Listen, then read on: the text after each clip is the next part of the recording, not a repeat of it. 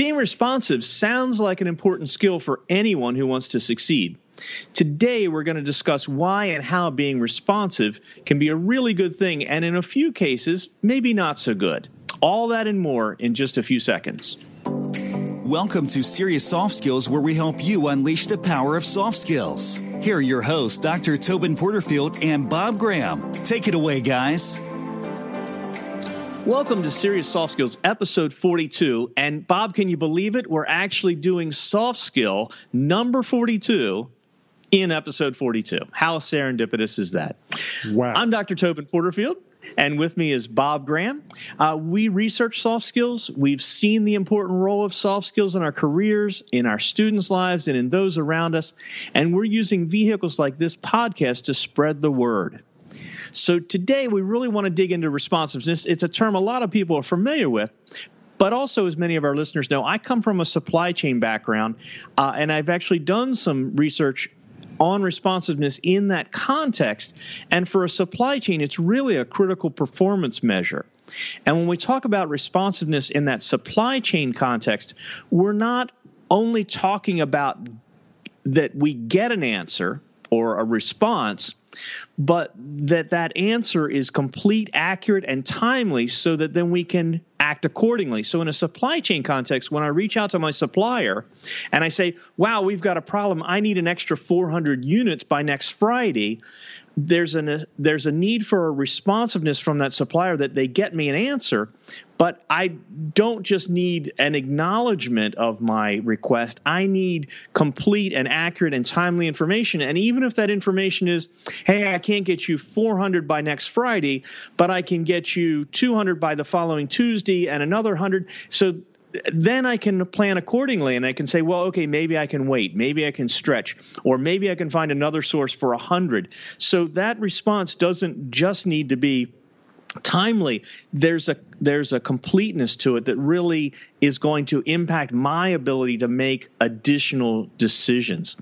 So responsiveness, I think it's a term that our listeners have heard and that we use in our lives, but especially in a customer service or sales environment. But what it means is more than just giving an answer. We're talking about being responsive realistically, how it looks and how it can improve our work experience. So, Bob, let's dig a little deeper into that.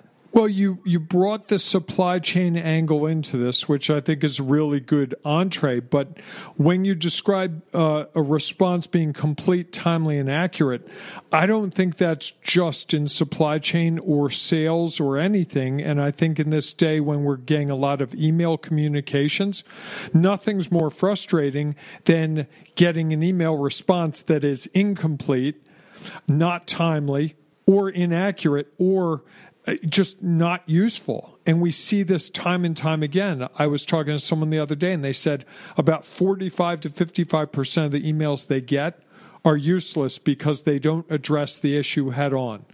So that, think about that. If you get 100 emails a day and 45 to 55 of them are wasted time, not useful, not helping you move forward, the people sending you those emails are probably on your list of people who are not responsive. And I think when we talk about the positive of being responsive, the converse of not being responsive is not a tag we want to be associated with in any capacity.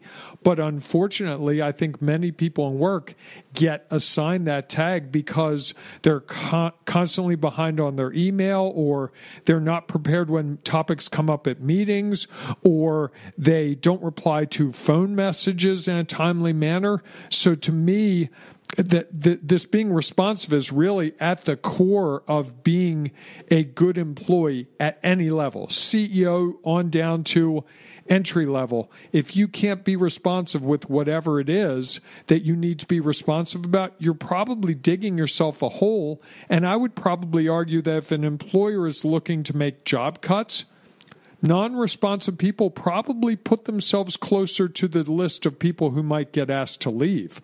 Wouldn't you say, Toby?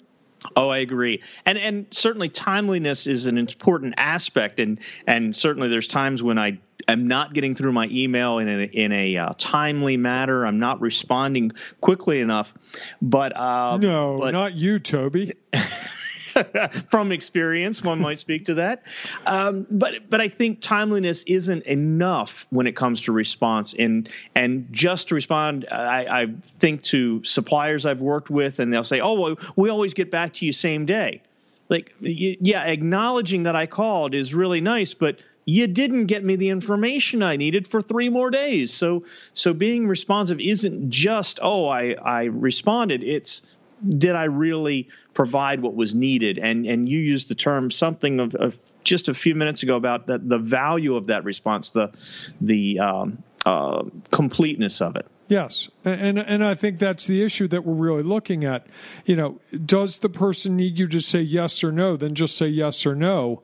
If they need more detail, I would tell you 2 things come to mind, especially if it's an email. If you're getting into a long email with your response, if it's possible to call the person or meet them face-to-face, you're probably going to be able to be more responsive because they can ask for clarification or correction, or you can wrestle with an issue. Oh, I thought this was going to be Friday night from 4 to 6. No, I think it should be 5 to 7.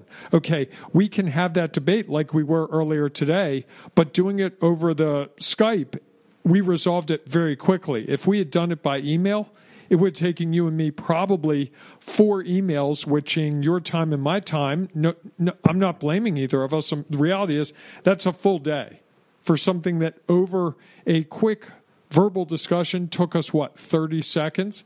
And I think part of being responsive is also picking the right platform for a response. So even if someone sends you an email, it doesn't mean you have to reply in kind. You could reply by picking up the phone, by walking to their office, by some other means that would achieve the result in the most efficient manner possible. Perfect. So, sorry, that's someone trying to get me to be responsive, and I just hung up on them. Could you hear that phone? No. Oh, okay. I'll take this out then. Go ahead. And I think this is right. We're kind of I don't necessarily like that illustration of peeling back the onion, because when you peel back an onion, all you get is more onion. But I think we're peeling this back some in that there's certainly a when to responsiveness. There's a platform issue. That term of what's the right conduit to respond through. Maybe a letter's needed, maybe an email's needed, maybe it's a phone call, maybe it's a face-to-face meeting. So what is the proper channel to go back through? And then, Bob, in the book, we talk about this some in what is the intent of that response. And sometimes the person asking for feedback is strictly looking for some cursory feedback. Am I going the right direction? But other times they really need more direction in that, a greater depth of feedback and or taking things a new direction. So I think there's a platform, and then I think you get into some good illustrations on the type of response we give and what the person might do to that. Yeah, I think you're right. It's a matter of responding with an appropriate response, triaging when you're going to respond. I mean, when we get busy, we've got to figure out what needs to be responded to first. I like to think of the poor firefighter. He's going out to fight a fire, but he's got paperwork to do on the last fire.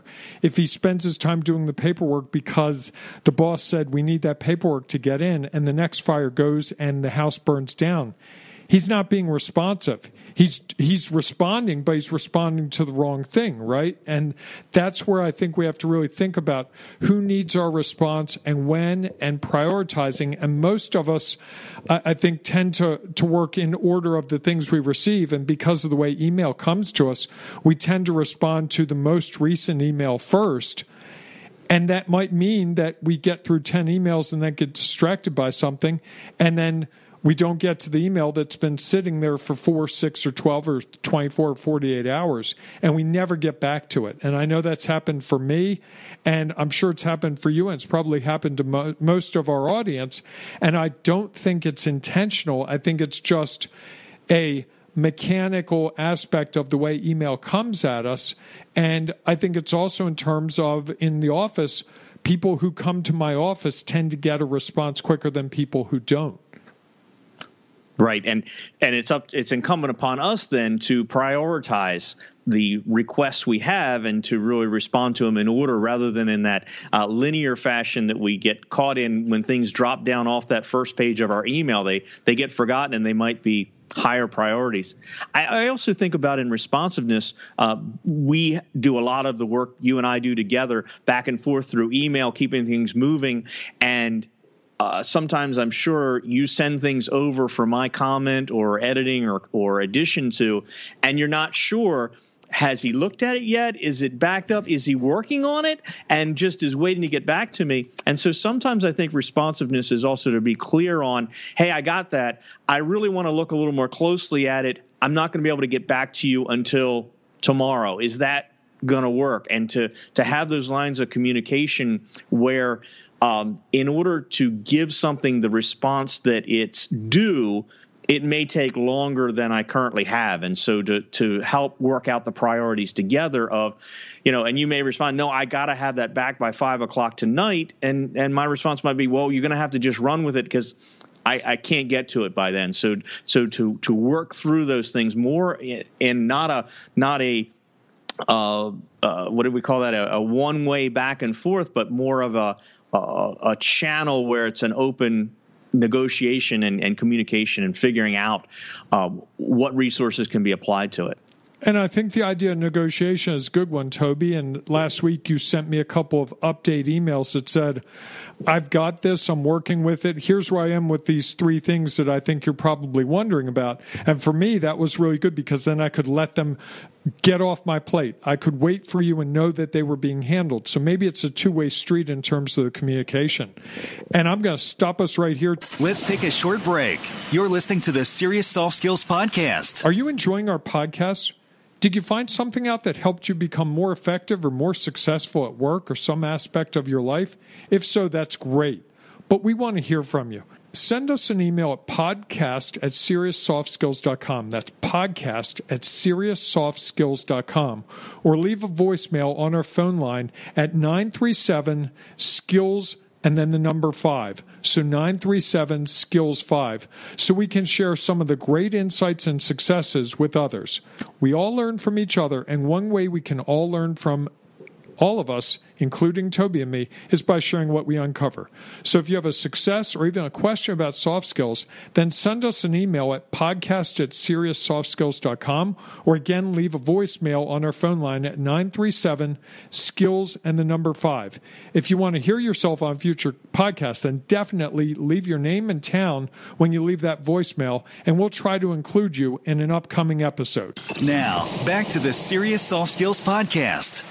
Well, welcome back, everyone. We've been talking about being responsive, and we've sort of talked about the idea of when we need to respond to things, sort of triaging and prioritizing when something needs to be responded to, and also a little bit about how to respond to things, that being complete and timely and accurate, and also giving valuable responses is really key to an effective work relationship. And I would say, going a step further, Toby, really starts to build trust between people in the workplace. And when you know that someone can do something when you need them to do it, it allows you to be comfortable and worry about other things. When you're taking care of something, I know that I can worry about other things, and what you're taking care of will be handled professionally, and I can do other things. And I'd like to think it's vice versa.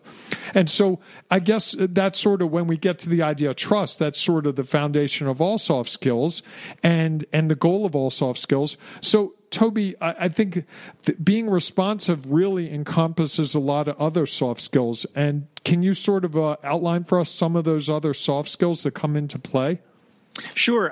As we're talking about these, I'm thinking about things like listening, and so that I'm aware of reading between the lines a little bit of what response are you looking for? When are you going to need that response?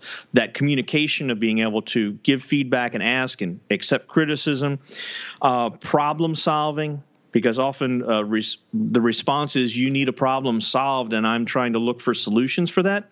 But I think the big one that maybe folks won't expect is patience, because when we talk about patience in our book, we talk about setting realistic expectations of ourselves when we'll take care of something, and also patient with others. What's a reasonable amount of time for them to do that? Because when I think of responsiveness, it's so subjective, because I may say, oh, Bob's really responsive, and someone else might say, oh, no, Bob's just the most unresponsive person. And I'm thinking, well, that's based on your expectations and knowing his workload.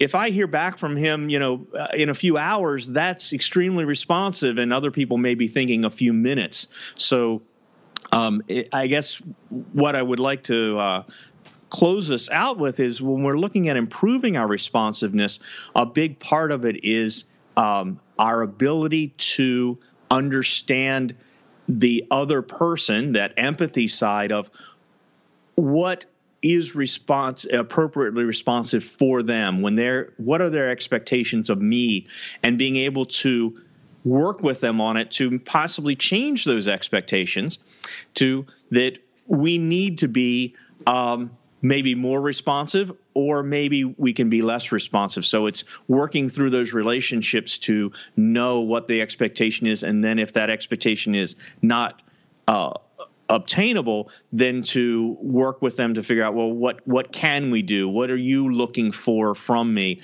And so if I'm going to improve how people see my responsiveness, I need to be able to prioritize, and I need to be able to communicate in that relationship to establish what kind of responsiveness you need. And I think over time, then we would see people would recognize us as being responsive, and we wouldn't feel overwhelmed in the process.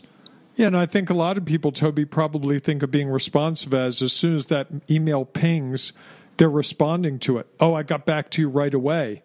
I check it on my phone when I'm at lunch. There's never a delay of more than 2 or 3 minutes. That's an unrealistic kind of responsiveness. I mean, yes, there are situations where you have to respond right away, but I think it's having that negotiation with whoever it is to figure out what an appropriate response looks like, and also trial and error. As we keep saying every week, trial and error. If you respond to a person the next day and they go, man, it took you a long time to get back to me, okay, that's too long. And you and I both do some consulting work, and when you need to get back to a client, and when they're not happy. But I try to negotiate out with my clients whenever I work with a new client. When do you expect a response from me? If you send me an email at 9 a.m., when would you expect the response? And also, what kind of response are you looking for? If you send me an email, do you want an email back? If you send me a text, are you looking for a phone call? Are you looking for a phone call? Do you want me to come to your office? Because all of those are within the realm of possibility, but some are not realistic. And getting that ironed out early on in a relationship can be really critical to success for both parties. Certainly. And I think responsiveness, our goal today was to expand the lens on what responsiveness is. Certainly we want to be responsive to our customers, but that often has that limited timeliness issue. And I'm pretty sure we've now kind of clarified that responsiveness goes beyond. It certainly includes being timely in your response, but realistic time response, the appropriate venue, context of that response, and then also the completeness and the purpose of that response. So I think it gives us some good things to work on, to reflect on, and certainly I hope it encourages folks to question how they're seen in their responsiveness, and to work toward improving that by finding out what the expectation is and how to improve that in the future. So that's all for this week's episode. Next week, we're going to go into our 55 soft skills. We're going to draw out a new one to work for. That'll be a surprise for next week. So until next time, thanks for listening. Good day, and of course, good soft skills. You've been listening to Serious Soft Skills with your hosts, Dr. Tobin Porterfield and Bob Graham. If you like what you hear, then take a moment to review us on iTunes. Looking for more insights on soft skills? Then check out our website, SeriousSoftSkills.com, for blog posts, newsletters, and other resources. And look for a new episode of Serious Soft Skills every Wednesday.